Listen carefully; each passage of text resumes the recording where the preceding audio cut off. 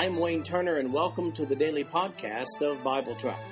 I've developed Bible Track to be both a commentary and a daily Bible reading schedule. These podcasts cover the text and commentary, which may be found at www.bibletrack.org. So, for those who have a busy schedule but do have time to listen to the Bible being read, this podcast is for you. At the end of 1 year, you will have gone completely through the Bible. As we continue our chronological trip through the Gospels, today we'll be looking at passages in Matthew chapter 13, Mark chapter 4, and Luke chapter 8. In these passages, we're going to see the following events in Jesus' ministry. He's still traveling and ministering in Galilee, and these parables, by the way, are given on the shore of the Sea of Galilee, the ones that we're going to see in today's passage. And this teaching event takes place between the second and third Passover feast of Jesus' ministry. First, let's look at the people traveling with Jesus in Matthew chapter 13, verses 1 and 2, Mark chapter 4, verses 1 and 2, and Luke chapter 8, verses 1 through 4. Matthew chapter 13, verse 1. The same day went Jesus out of the house and sat by the seaside. And great multitudes were gathered together unto him, so that he went into a ship and sat, and the whole multitude stood on the shore. Now for Mark chapter 4, verses 1 and 2. And he began again to teach by the seaside, and there was gathered unto him a great multitude, so that he entered into a ship and sat in the sea. And the whole multitude was by the sea on the land. And he taught them many things by parables, and said unto them in his doctrine. Now Luke chapter 8, verses 1 through 4. And it came to pass afterward that he went through every city and village, preaching and showing the glad tidings of the kingdom of God, and the 12 were with him. And certain women which had been healed of evil spirits and infirmities, Mary called Magdalene, out of whom went 7 devils, and Joanna the wife of Chuza, Herod's steward, and Susanna, and many others which ministered unto him of their substance. And when much people were gathered together, and were come to him out of every city, he spake by a parable. It's more than just his 12 that followed Jesus. Luke actually records the names of some women who were following at this point in time as well. And then add to that the great multitude. Notice the wording of Luke chapter 8, verse 2 here. It says, And certain women which had been healed of evil spirits and infirmities, Mary called Magdalene, out of whom went 7 devils. One of these women is Mary Magdalene. Now, it's commonly conjectured that Mary Magdalene was a prostitute. She was not a prostitute. That misguided deduction is based upon the fact that she's mentioned here, and it says, out of whom went 7 devils. And again in Mark chapter 16, verse 9, it says, Now when Jesus was risen early the first day of the week, he appeared first to Mary Magdalene, out of whom he had cast 7 devils. Being possessed with devils cannot be linked to prostitution in that verse. Although we're not told the symptoms of her demon possession, in all likelihood it was manifested with some sort of severe physical ailment and not a depraved lifestyle. Actually, this reputation-marring accusation came first from Roman Catholic Pope Gregory I, who improperly identified the sinner woman of Luke chapter 7, verses 36 to 50, as Mary Magdalene in a sermon back in 591 A.D. Incidentally, there's no mention whatsoever of that woman in Luke 7 being Mary Magdalene, nor is there any reason to conjecture that it was. In chapter 13 of Matthew, verses 3 through 9, Mark 4, 3 through 9, and Luke 8, 5 through 8, we find the parable that Jesus gives on this occasion, the parable of the sower. Matthew 13, verse 3. And he spake many things unto them in parables, saying, Behold, a sower went forth to sow. And when he sowed, some seeds fell by the wayside, and the fowls came and devoured them up. Some fell upon stony places where they had not much earth, and forthwith they sprung up, because they had no deepness of earth. And when the sun was up, they were scorched, and because they had no root, they withered away. And some fell among thorns, and the thorns sprung up and choked them. But other fell into good ground, and brought forth fruit, some 100-fold, some 60-fold, and some 30-fold. Who hath ears to hear, let him hear. Now the same parable, but from Mark's perspective, in Mark chapter 4, beginning with verse 3. Hearken, behold, there went out a sower to sow. And it came to pass, as he sowed, some fell by the wayside, and the fowls of the air came and devoured it up. And some fell on stony ground, where it had not much earth, and immediately it sprang up, because it had no depth of earth. But when the sun was up, it was scorched, and because it had no root, it withered away. And some fell among thorns, and the thorns grew up and choked it, and it yielded no fruit. And other fell on good ground, and did yield fruit that sprang up and increased, and brought forth some 30, and some 60, and some 100. And he said unto them, He that hath ears to hear, let him hear. Now from Luke's perspective, in Luke chapter 8, verses 5 through 8. A sower went out to sow his seed, and as he sowed, some fell by the wayside, and it was trodden down, and the fowls of the air devoured it. And some fell upon a rock, and as soon as it was sprung up, it withered away, because it lacked moisture.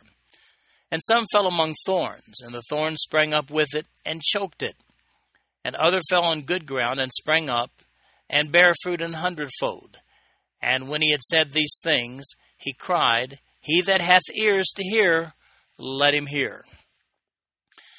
Jesus gives the parables here, but the interpretation of these parables begins down in Matthew chapter 13, verse 18, Mark chapter 4, verse 14, and Luke chapter 8, verse 11. So we're going to delay our explanation of this parable until we get to the explanation in the verses below. Then we have the question, why speak in parables? We see this dealt with in all three of the gospel accounts. First, let's look at Matthew chapter 13, verses 10 down through verse 17. And the disciples came and said unto him, Why speakest thou unto them in parables? He answered and said unto them, Because it is given unto you to know the mysteries of the kingdom of heaven, but to them it is not given. For whosoever hath, to him shall be given, and he shall have more abundance. But whosoever hath not, from him shall be taken away even that he hath. Therefore speak I to them in parables, because they, seeing, see not, and hearing, they hear not, neither do they understand. And in them is fulfilled the prophecy of Isaiah, which saith, By hearing ye shall hear, and shall not understand, and seeing ye shall see, and shall not perceive. For this people's heart is waxed gross, and their ears are dull of hearing. And their eyes they have closed, lest at any time they should see with their eyes, and hear with their ears, and should understand with their heart, and should be converted, that I should heal them. But blessed are your eyes, for they see, and your ears, for they hear. For verily I say unto you, that many prophets and righteous men have desired to see those things which ye see, and have not seen them, and to hear those things which ye hear, and have not heard them. Now the same question and the same answer in Mark chapter 4, verses 10 to 12. And when he was alone, they that were about him with the 12 asked of him the parable.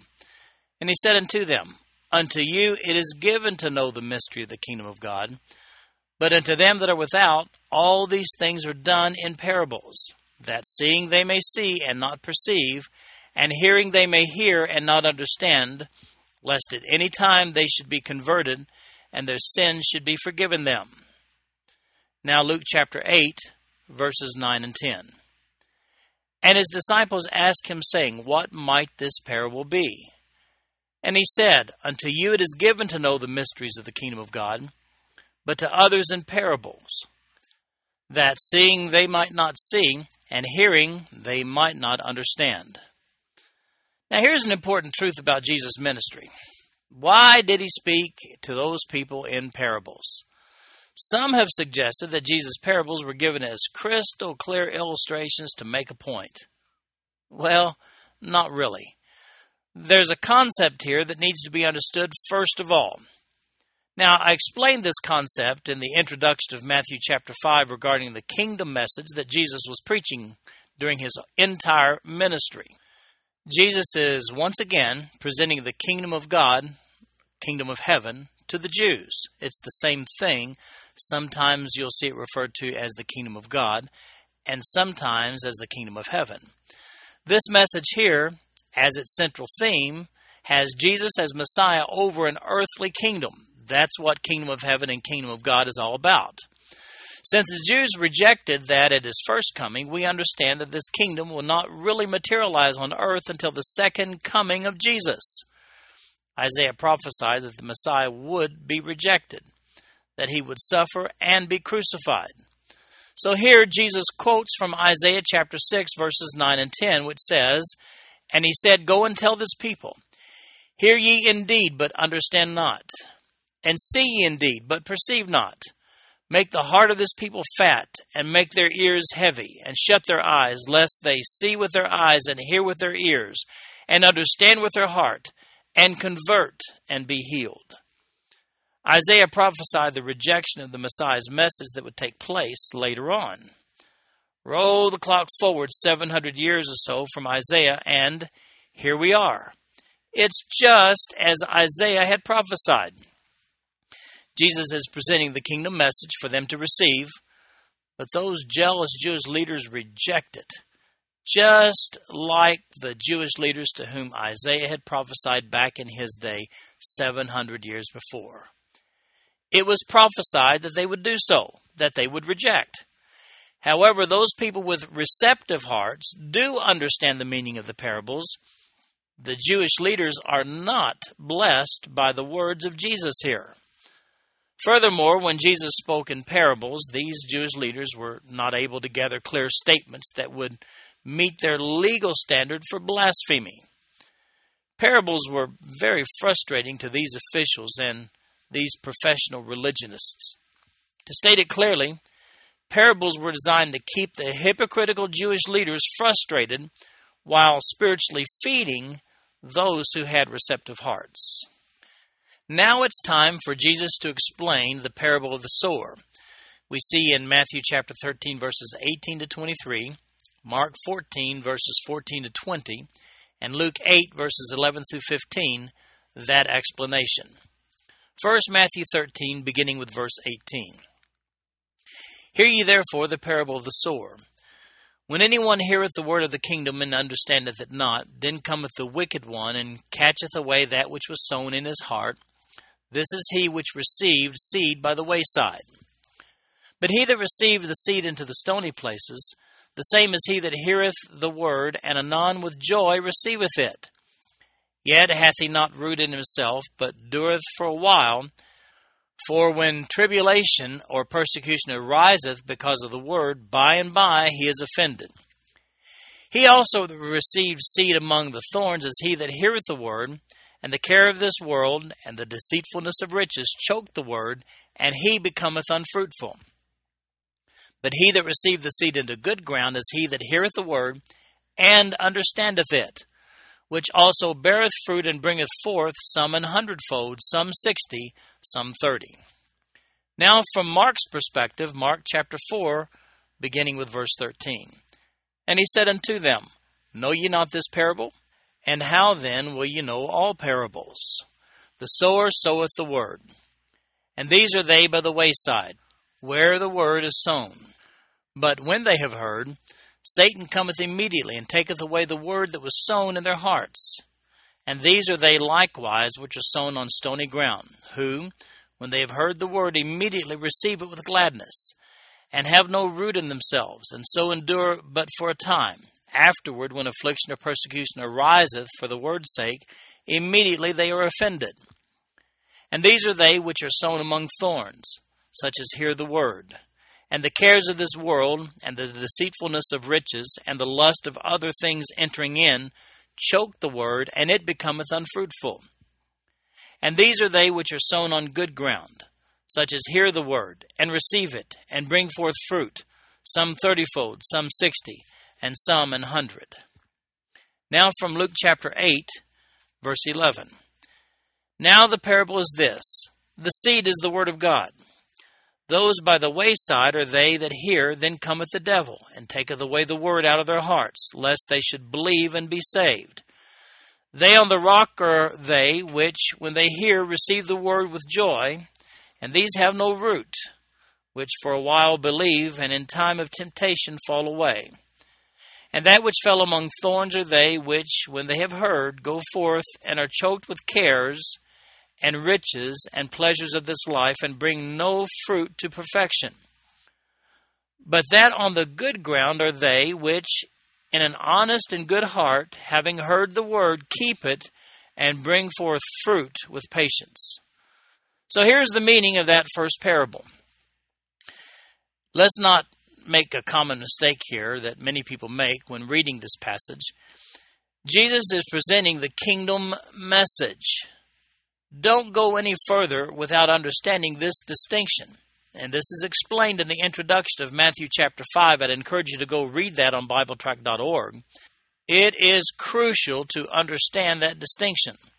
Secondly, let me say, pay very close attention to the wording of Matthew chapter 13, verse 19. It says, when one heareth the word of the kingdom. You misrepresent the entire understanding of this passage when you make the seed sown equivalent to a salvation experience. It is not equivalent to a salvation experience. It literally speaks of those who were exposed to Jesus' teaching on the coming kingdom of God, kingdom of heaven message, that kingdom on earth which had been prophesied by the Old Testament prophets. That understanding should make the rest of the parable fall right into place. Only the last category of people, the ones in Matthew 13:23, Mark 4:20, and Luke 8:15, only those people actually receive this word of the kingdom and respond to it by faith. Remember, it's a kingdom message to the Jews. Again, let me say, this parable has no direct relevance to the salvation experience of today. While parallels certainly do exist, keep in mind the strict application of this passage to the reception or not of the kingdom message is what is in direct view in this passage. Now let's take a look at the implications regarding the four kinds of ground upon which the seeds fell.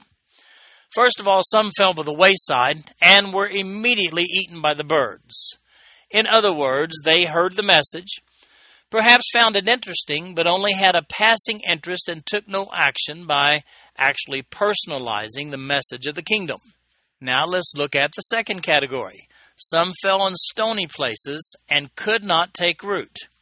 Now these people are those that heard the message and were interested, but they did not pursue the kingdom message. The third category. Some fell among thorns and was choked out. These people, they heard the message, were interested, and began to pursue the kingdom message. However, they allowed themselves to be influenced by those pesky Jewish leaders who rejected the messianic ministry of Jesus. And this ultimately led to their rejection of the message as well.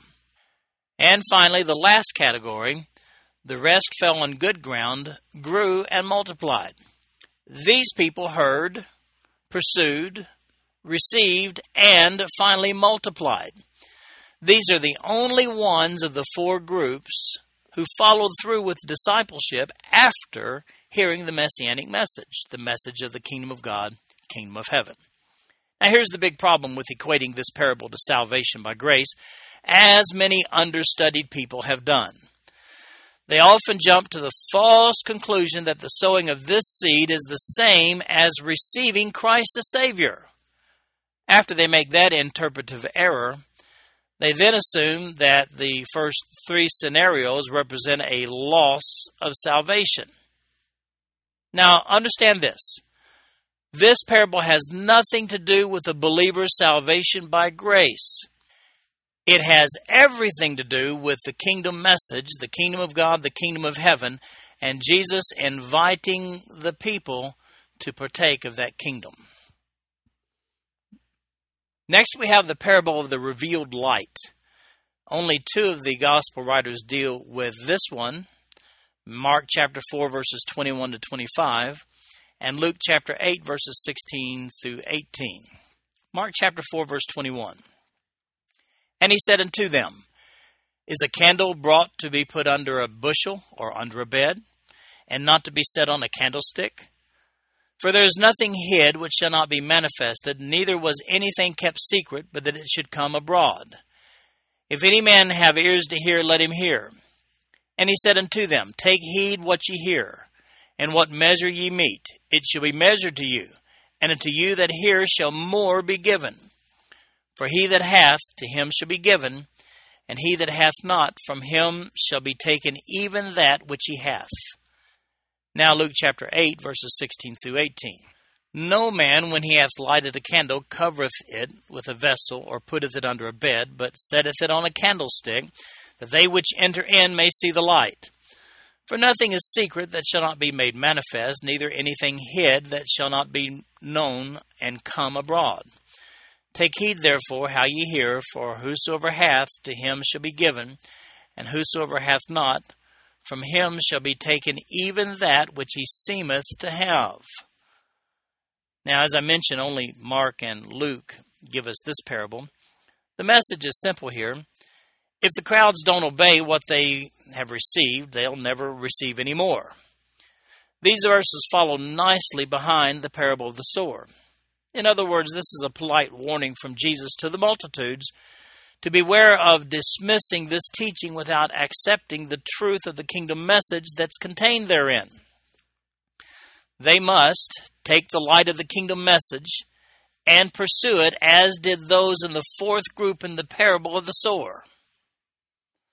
The next parable, the parable of the fruitful earth, is only recounted by Mark in Mark chapter 4, verses 26 to 29.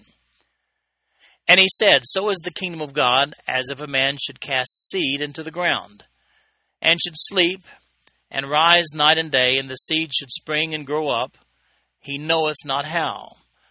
For the earth bringeth forth fruit of herself, first the blade, then the ear, after that the full corn in the ear. But when the fruit is brought forth, immediately he putteth in the sickle, because the harvest is come. As I said, only Mark gives us this parable.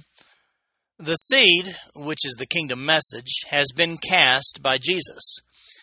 The analogy here is as follows. Just as seed is cast onto the ground and the earth uses it to bear fruit for the harvest, so has Jesus cast the seed of the kingdom message. The good ground, being the receptive heart, bears fruit worthy of harvest, which means entry into the kingdom. This speaks of the messianic kingdom of Jesus on earth and not up in heaven.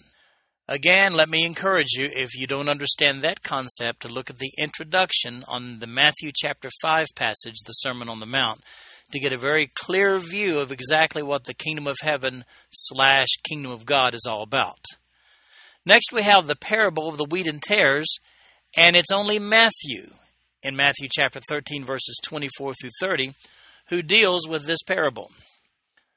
Verse 24, Another parable put he forth unto them, saying, The kingdom of heaven is likened unto a man which sowed good seed in his field. But while men slept, his enemy came and sowed tares among the wheat, and went his way.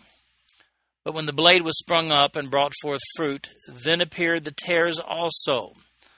So the servants of the householder came and said unto him, Sir, didst not thou sow good seed in thy field? From whence then hath it tares?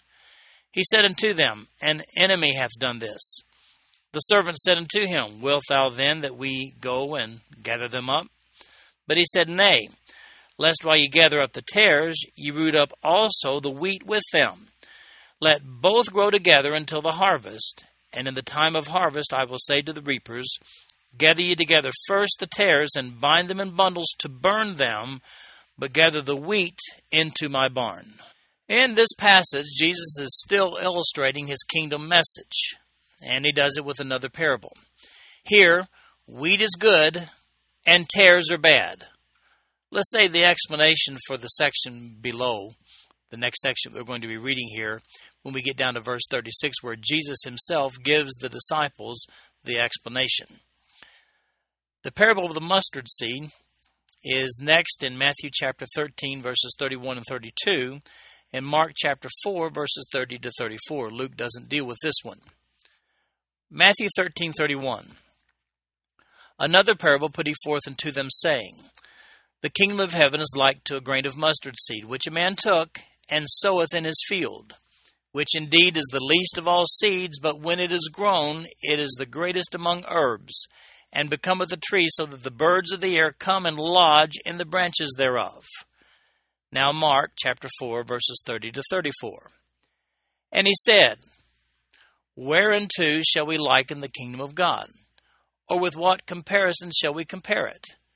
It is like a grain of a mustard seed, which, when it is sown in the earth, is less than all the seeds that be in the earth. But when it is grown, it groweth up, and becometh greater than all herbs, and shooteth out great branches, so that the fowls of the air may lodge under the shadow of it. And with many such parables spake he the word unto them, as they were able to hear it. But without a parable spake he not unto them, and when they were alone, he expounded all things to his disciples. Now this mustard plant is only about 4 feet tall in the early spring when the birds are nesting. Later on in the summer, this plant, actually a bush, may reach as high as 15 feet or so, we're told. Plenty large for the nesting of birds. Likewise, the kingdom message will be preached in relative obscurity in the beginning, like a small, very small mustard seed, but will ultimately result in the worldwide ushering in of the Messianic kingdom of God, that kingdom of God, kingdom of heaven on earth. I think this is perhaps strictly a growth analogy, from relative obscurity to a global kingdom. And that, again, let me say, is the Messianic kingdom that we know as the millennium. Now, some Bible teachers have read more into this parable than I feel comfortable doing with any certainty. They've suggested evil on the part of the birds that lodge in the mustard tree. Although Jesus uses this metaphor again in Luke chapter 13, verse 19, on that occasion, Jesus had been addressing the insincerity and hypocrisy of the Jewish leadership. I can see how that one might understand the birds in the tree to be these hypocritical Jewish leaders, inasmuch as they're integrated into the growth environment, but actually not part of the growth. In other words, they are seen by some as the problem and, of course, not the solution. That brings us to the parable of the wheat and tares explained. Remember, we saw it above. We didn't explain it at the time, but now we will, as Jesus explains it himself. It's only found in Matthew chapter 13, beginning with verse 36. Then Jesus sent the multitude away and went into the house, and his disciples came unto him, saying, Declare unto us the parable of the tares of the field. He answered and said unto them, He that soweth the good seed is the Son of Man. The field is the world, the good seed are the children of the kingdom, but the tares are the children of the wicked one. The enemy that sowed them is the devil, the harvest is the end of the world, and the reapers are the angels. As therefore the tares are gathered and burned in the fire, so shall it be in the end of this world. The Son of Man shall send forth his angels, and they shall gather out of his kingdom all things that offend, and them which do iniquity, and shall cast them into a furnace of fire. There shall be wailing and gnashing of teeth. Then shall the righteous shine forth as the sun in the kingdom of their Father. Who hath ears to hear, let him hear. Now, I know I'm wearing this out, but let me just say, one more time, at least one more time. Understanding the kingdom aspect of these parables is crucial, and especially on this one. Here's the explanation by Jesus to his disciples of the parable that he spoke in Matthew chapter 13, verses 24 through 30. We read that earlier. Now we get the explanation. As we said, wheat is good and tares are bad. So how do we go ahead and hack out the tares that be the wicked people? Well, answer, we don't. We let both grow together until it's harvest time.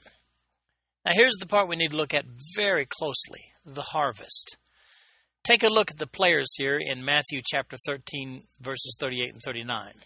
It says, The field is the world, the good seed are the children of the kingdom, but the tares are the children of the wicked one. The enemy that sowed them is the devil. The harvest is the end of the world, and the reapers are the angels. Notice that the harvest is at the end of the world, and that the tares are the ones taken away and burned. This is not the rapture. When the rapture takes place, the opposite will be realized. Righteous people will be taken out at the rapture, and the wicked people will be left to endure the tribulation. Now, the Greek word for world there is actually ainos, which is to be understood as age. This wheat tares parable is fulfilled at the end of the tribulation, immediately preceding the Messianic age, which we know to be the millennium. That's when the righteous people continue on earth to populate the kingdom, the millennium, while the wicked people are burned up, as we see in Revelation chapter 19, verses 11 through 21, the occasion that many refer to as the Battle of Armageddon. That's the return of Jesus Christ at the end of the tribulation. If you'd like to have a clearer understanding of the difference between the second coming of Jesus Christ and the rapture for believers, then take a look at my notes on BibleTrack.org for Matthew chapter 24, verses 36 through 51. And then we have next a parable only in Matthew's Gospel, the parable of the hidden treasure in Matthew 13:44. Again, the kingdom of heaven is likened to treasure hid in a field, the which when a man hath found he hideth, and for joy thereof goeth and selleth all that he hath, and buyeth that field. I personally think that many Bible teachers read way too much into this one as well. Remember now, we're talking about the earthly kingdom message. That's the kingdom of heaven, kingdom of God on earth. Now, I'm convinced that that's the treasure. Those who receive this message sacrifice everything. In other words, they become disciples. They sacrifice everything for the kingdom message. It's important to understand now the difference between salvation and discipleship in this context. If you thought perhaps there was no difference between discipleship and salvation, then I'd like to encourage you to look at my notes on this very issue that you'll find on the commentary on Matthew chapter 16, verses 24 through 27. It talks about the conditions of discipleship. Next, we have the parable of the pearl of great price in Matthew chapter 13, verses 45 and 46. Verse 45. Again, the kingdom of heaven is likened to a merchant man seeking goodly pearls, who, when he had found one pearl of great price, went and sold all that he had and bought it. Again, the pearl here is the kingdom message. How valuable is it? Well, it was so valuable that he who receives the message sacrifices everything. That's the definition of discipleship. He sacrifices everything in pursuit of the kingdom of God or kingdom of heaven. Now, some Bible teachers equate the pearl with the church, and the one who sells everything he has to buy that pearl is Jesus. Now, I will admit, while that preaches and makes a very stirring sermon, I'm just not sure that it's that complicated. Nor do I think Jesus wandered out of his kingdom context in these parables and went to a message of the church itself. I think it's all kingdom in these parables. Then we have in Matthew chapter 13, verses 47 to 53, the parable of the dragnet. Verse 47. Again, the kingdom of heaven is likened to a net that was cast into the sea and gathered of every kind, which, when it was full, they drew to shore and sat down and gathered the good into vessels, but cast the bad away. So shall it be at the end of the world. The angels shall come forth and sever the wicked from among the just, and shall cast them into the furnace of fire. There shall be wailing and gnashing of teeth. Jesus saith unto them, Have ye understood all these things? They say unto him, Yea, Lord.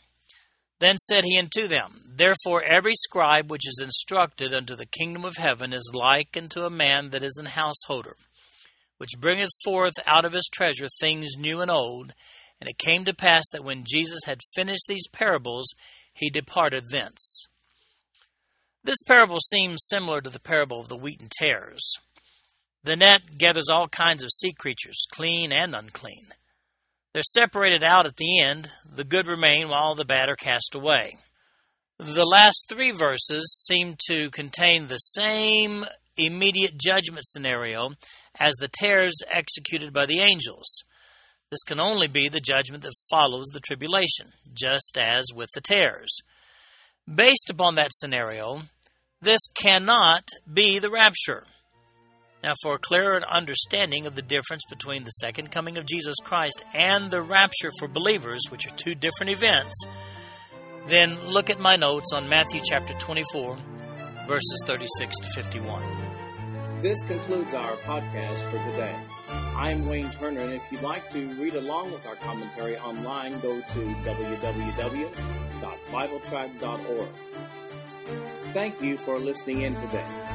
The background music for these podcasts is an original composition written by the music director of Fayette Bible Church, Paul Walker.